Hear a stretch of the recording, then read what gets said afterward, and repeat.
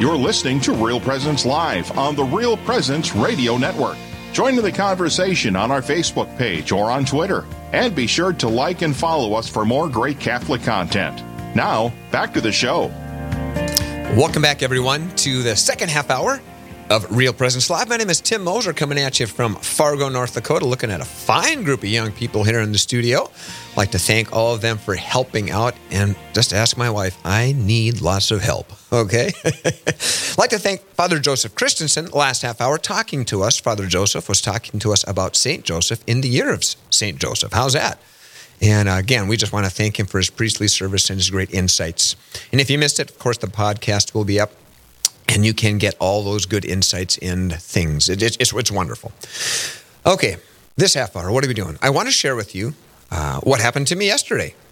Okay, I got up, I had breakfast. Well, no, beyond all that, I got an email from a priest in the Fargo Diocese, not going to name him. But, you know, the COVID-19 thing really has just brought on a lot of questions, hasn't it? And the vaccine and ethical things and the morality of things. And there's a lot of questions. And I want to start right off the top by saying, if you have some questions and you're wondering, that's okay. A lot of us probably are wondering, but know where to get your answers. All right? So this priest, he says, I've got parishioners saying, okay, with this vaccine, we've heard somehow, somewhere, it might be kind of connected to aborted, a tissue of aborted babies somewhere down the line. Isn't this an end justifying the means? You can never do evil, so that a good comes about, right? So I sent him a long email back saying, you're right, of course, that we can. The end does not justify the means, and that we can never do evil so good comes about. So let's take a look at this. First thing I want to say to you is, go to the Catechism, 1749 to 1761. I'm not going to go there right now, but 1749 to 1761 talks about the morality of acts. Now, when we start talking about this is what's called moral theology. And people say, theology. I start to glaze over it. It's okay, wake me up and whenever this guy's done, right? But please stay with me. I'm going to talk in terms you understand. And I'm going to put real life examples, and you're going to get this. You are going to get this, okay? It's quite simple. Okay? But sometimes, like I said, the language and stuff makes it a little difficult. So, here we go.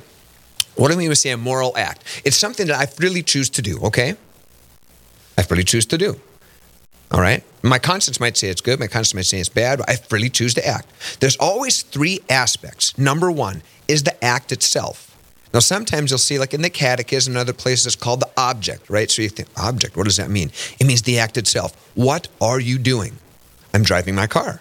I'm eating a hamburger, all right? I am playing basketball, all right? What are you doing? And that's always the most important, because that act in and of itself can make an action evil, not good. Let me talk about evil for a second. Evil's not a thing. Evil is a deprivation of the good, meaning evil's not totally good. There's some goodness that we could get still, right? Makes sense? Okay. In this situation, we're here on earth.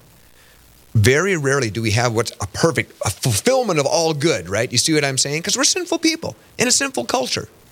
The closest thing I can think of is think about Mass. When you're at Mass, the sacrifice of the Mass, that's pretty darn close to perfect, okay? Anyway, so number one is the act. Number two is the intention. Now, here's where your will comes in. What do you mean? What's your desire? What is your intention with this? That's the second thing. Okay, eating a hamburger, well, it's because I'm hungry. I want to eat. It tastes good. Okay, cool. Third thing is circumstances. Things like where, what, I was at McDonald's, I thought I'd just pick up a burger because you see what I'm saying? So go back. The act, the intention, the circumstances. Here is the key. The act, that first one, okay, you'll see language like this. That lies outside the person. What do you mean lies outside you? It's simple. We do not determine ourselves whether an act is good or bad. I don't say to myself, I don't say it. I don't define it. This act is good. This act is bad. My intention and circumstances do that. Okay? So the act itself is good or bad. But I don't determine it. That's called objective morality, right? So let's take an issue. Let's say that we have murder, adultery, fornication, contraception. These things, I don't define what they mean. Anytime I intentionally and directly kill an innocent human being, notice I'm not talking about self-defense or something like that. Direct, intentional killing of an innocent human being, murder, that is wrong. Regardless of the second part, my intention, regardless of the circumstances. Now, notice I said direct, intentional killing of an innocent human being. If I'm being threatened, I can do self-defense. That's not directly and intentionally killing an innocent human being. I'm being threatened. You see the difference? Okay. But the object itself, I don't choose whether it's good or evil. Okay? So let's look on to the second part then, okay? What about the intention? Okay? The act itself might be good. Let's take almsgiving, right? Giving money, all right? That's good, right? Especially if you give it to you, Therese, right? Oh, just kidding. But Therese, what if I were to give this money in front of everyone so people would say, oh, look at Tim. He gives money. He's such a good guy. See, if I give it with the intention, all right, of people praising me, well, that's not a good act. Almsgiving itself, the act, is good. But because my intention is bad, the act is bad for me. If someone gives alms with the right intention and the right circumstances, it's a good act for them. Do you see? This is where we can get good for you, but not good for me. Okay? And then the circumstances, right? The what, the where, okay? So let's use a couple more examples. Let's use what is an example of a good act and a good intention, but a bad circumstance. Let's take buying a car, okay? Buying a car. That's the act. Nothing wrong with buying a car. Okay, that's cool. Second thing, what's your intention? I'm intending to drive it to work, to church, and to help people. Okay, that's good. So your act and the intention are good. Okay? But let's compare someone who earns a living and makes money in an honest way. That's how they get their money. To someone who either robs a bank or embezzles the money. Now you see. Those circumstances, the what, the where, the when, you see. In one hand, it's very good. The whole act is good. Buying a car, good intention, good circumstances. But the other one, not so. So you see? Okay, so this is what we have. Let's sum it up, okay? The moral act, there's three aspects. The act itself, the intention, and the circumstances. All right? That bad act can make it bad. And this is what we call intrinsic evils. There's no circumstance, no intention that can make a bad act good. And this is the fear of relativism. John Paul II talked about it so much. Everyone wants to define their own truth, okay? And of course, the bad thing that happens is once we legalize something, you cannot say it's intrinsically evil. Let's take abortion, for instance. And I'm talking as a society, right? Since abortion is quote-unquote legal as a society, then you can't say it's an intrinsically evil act. Why? Because there's intention or circumstances, you see, that will justify it in the society's eyes. So you have to be very, very careful what we say is legal, what's acceptable. And that's why the church is so careful to say there are things that are intrinsically evil, even if we don't fully understand. All right, let's apply this to the COVID-19 situation. Now, what's the act? Injecting the vaccine. Okay, that is not that bad. That's fine. What's the intention? To help your health, to help the good of the common good. The priests, the bishops have talked about this, common good. We need to think of others as well as ourselves. Cool. Circumstances. Here is where the rubber meets the road. Let's talk about this for a minute. What is the difference between this one and maybe some others? Well, the seriousness of the situation. Look at the circumstance. Millions of people have died. We have hospitals overrun. This is a serious pandemic.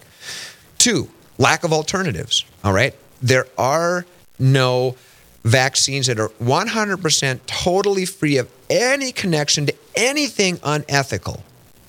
If there were, and they were effective, then that would be where we should go. But there are none of those out there, okay? Now, other vaccines like rubella, chickenpox, hepatitis A, there's only the vaccine there that is tainted in some way, some morally. I don't have time to get into it all, but the idea is it's still acceptable for parents to take it for the health of their children and the health of society. So again, as I go back, it's not a perfect situation. But being vaccinated is not an intrinsic evil. Wanting good health of you and good health of others is not an intrinsic evil. That's fine. But the circumstances we have to watch. Now, there's different levels of responsibility, right? In other words, the people that take the vaccine and make it, they have the the biggest responsibility. What are you using? How are you doing it in the production, manufacture, and testing? What are you using? How are you doing it? We, the consumers, we're much more far removed from that, you see. So we don't have as big a level of responsibility. Think about this. Think about obtaining beer. All right? Yeah. Now, let's go act. Okay, intention and circumstances. Act.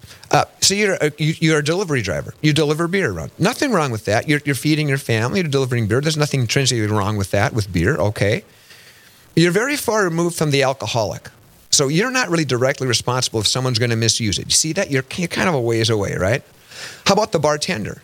Maybe a little closer, right? Because I can see that Teresa's had a little too much to drink and she wants another beer. It's like, I don't know. You see what I'm saying? I'm closer. Now look at the person themselves. Let's not use Teresa. That's because I know she's a great girl. But this person now, I'm going to drink. Okay. Not an intrinsic evil. What's my intention though? I'm just going to get sloshed. Okay, now we have a problem, don't we? Okay, in circumstance. Now maybe you've had some very, very difficult thing in your life. Okay, I get that. So that can make you not as guilty. But do you see what I'm saying? Let's take one more quick example. Driving someone to an abortion clinic. If I do it with full knowledge, right, full knowledge, and I know that's what they're going to do, that's called formal cooperation. I'm right there. Boom. That's evil. Let's say I'm someone who, my friend says, hey, can you take me downtown? I just wanted this and that. Okay. They don't tell me that they're going to the abortion clinic. I don't really know it, although, I think, oh, well, okay, whatever. Okay, I'm not as guilty as knowing and going, right? And let's take a look at the bus driver, again, who's just making a living. There's a bus stop near the abortion clinic. I can't control if someone uses the bus to go to the abortion clinic. Do you see what I'm saying? There's different levels of responsibility. So with this vaccine, even though, so why do the Pfizer and the Moderna ones, especially why have the bishops said and the state bishops put out a statement? Why is it acceptable? Because this is, something we've never seen before for public health, for individual health, and it's the best available. And we are far removed from it. Okay. We're going to take a little break, and when we come back, I'll continue to talk a little more about this. Hopefully you had a good time with that. This is Real Presence Live. We'll be back right after that. This is Real Presence Live, where the focus is not on the evil around us, but on conversion and mercy through the good news that is always good. We're local, engaging, and live on the Real Presence Radio Network. Rose Management is a family-owned business that believes in good morals, doing the right thing, and treating our residents as family. Rose Management provides affordable housing to complexes throughout North Dakota and Minnesota. All Rose Management properties and our maintenance staff are in a centralized location in their cities. If you have any questions, you can call 701-237-6840 or online at rosemanagement.net. Again, that number is 701-237-6840. Hello, this is Mike Kidrowski, the Director of Advancements for Real Presence Radio with today's Plan Giving Minute. Philanthropy is an expression of your generosity with the understanding that your gift to the church will make a difference. There are many ways in which you can make a gift to further God's work. Most of us are familiar with cash gifts we give regularly to Real Presence Radio. However, another way of contributing is through plan giving, which may allow you to give more than you've ever dreamed possible. The goal of plan giving is to help you plan your estate and charitable giving in a way that benefits you, your family, and our mission. There are several ways you can make these plan gifts and enjoy tax and income benefits. For more information, please visit our plan giving website at rprlegacy.org or call me at 701-290-4503. Let's get started.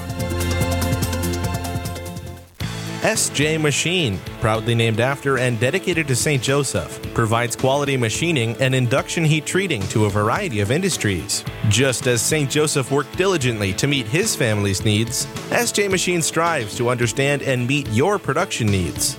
Prototype to production, working together toward success. SJ Machine can be reached at 701-347-0155 and are a proud supporter of the Real Presence Radio Network. This is Real Presence Live on the RPR Network, bringing you stories of faith and hope through local hosts and guests from across the upper Midwest. Now, back to the show. Welcome back, everyone. My name is Tim Moser. You are listening to Real Presence Live. We're talking about things surrounding COVID-19. The USCCB and the North Dakota bishops have both put out a letter basically saying that even though it's not a perfect situation, it is acceptable to take these vaccines for your good, for the common good. And I just talked about the moral act for 15 minutes. Okay, basically it's an act, an intent, and circumstances.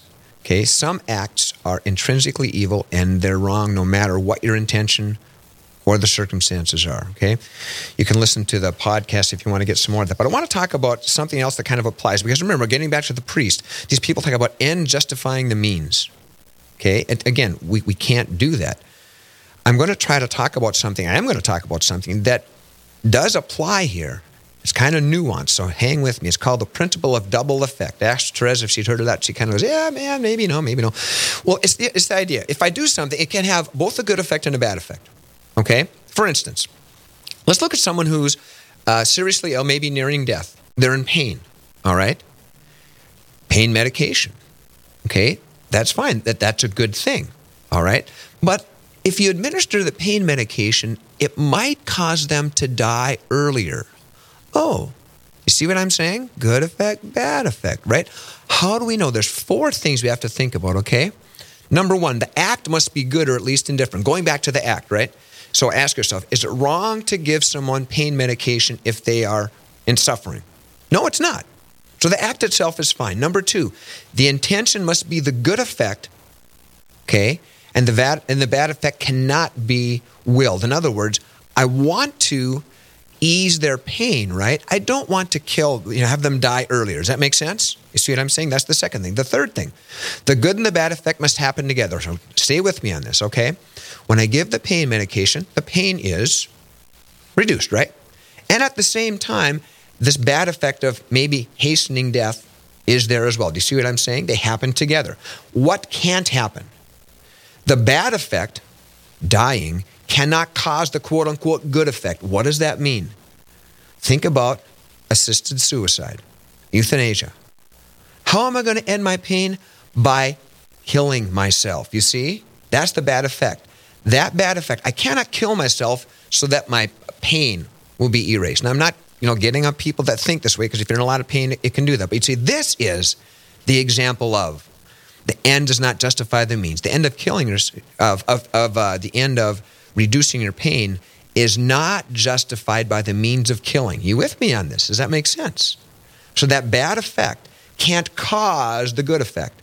I cannot reduce my pain by an illicit act of killing someone. You see what I'm saying? That's key.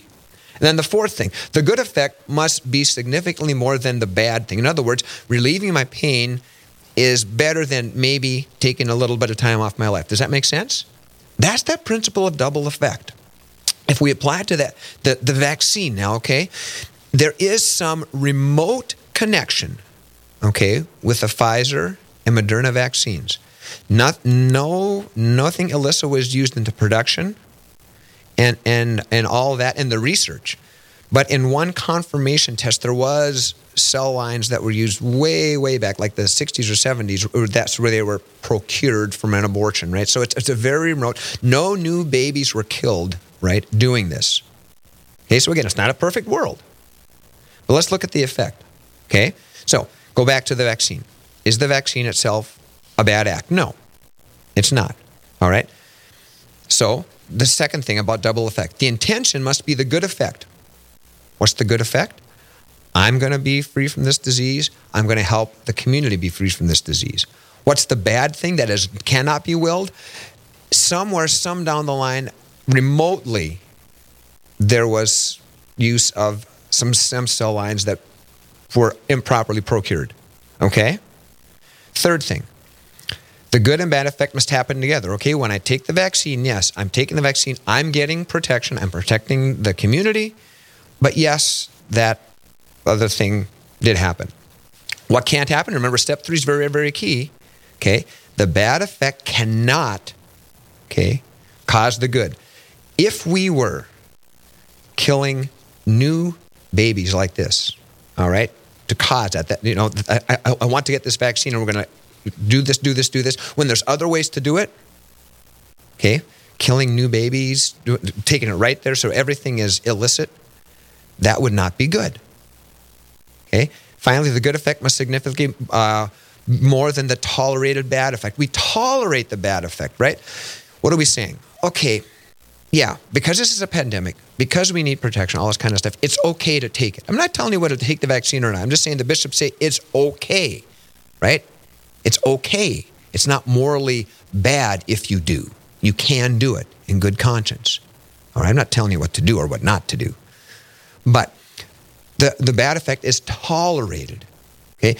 And in this sense, what the bishops are saying, getting the immunity for you, for a common good, is a much greater good than, yes, the remote, distant, right? It's like the bus driver driving along. Someone might get off at the abortion clinic. I don't have any control over that. We didn't have any control over making the vaccine, did we? Okay?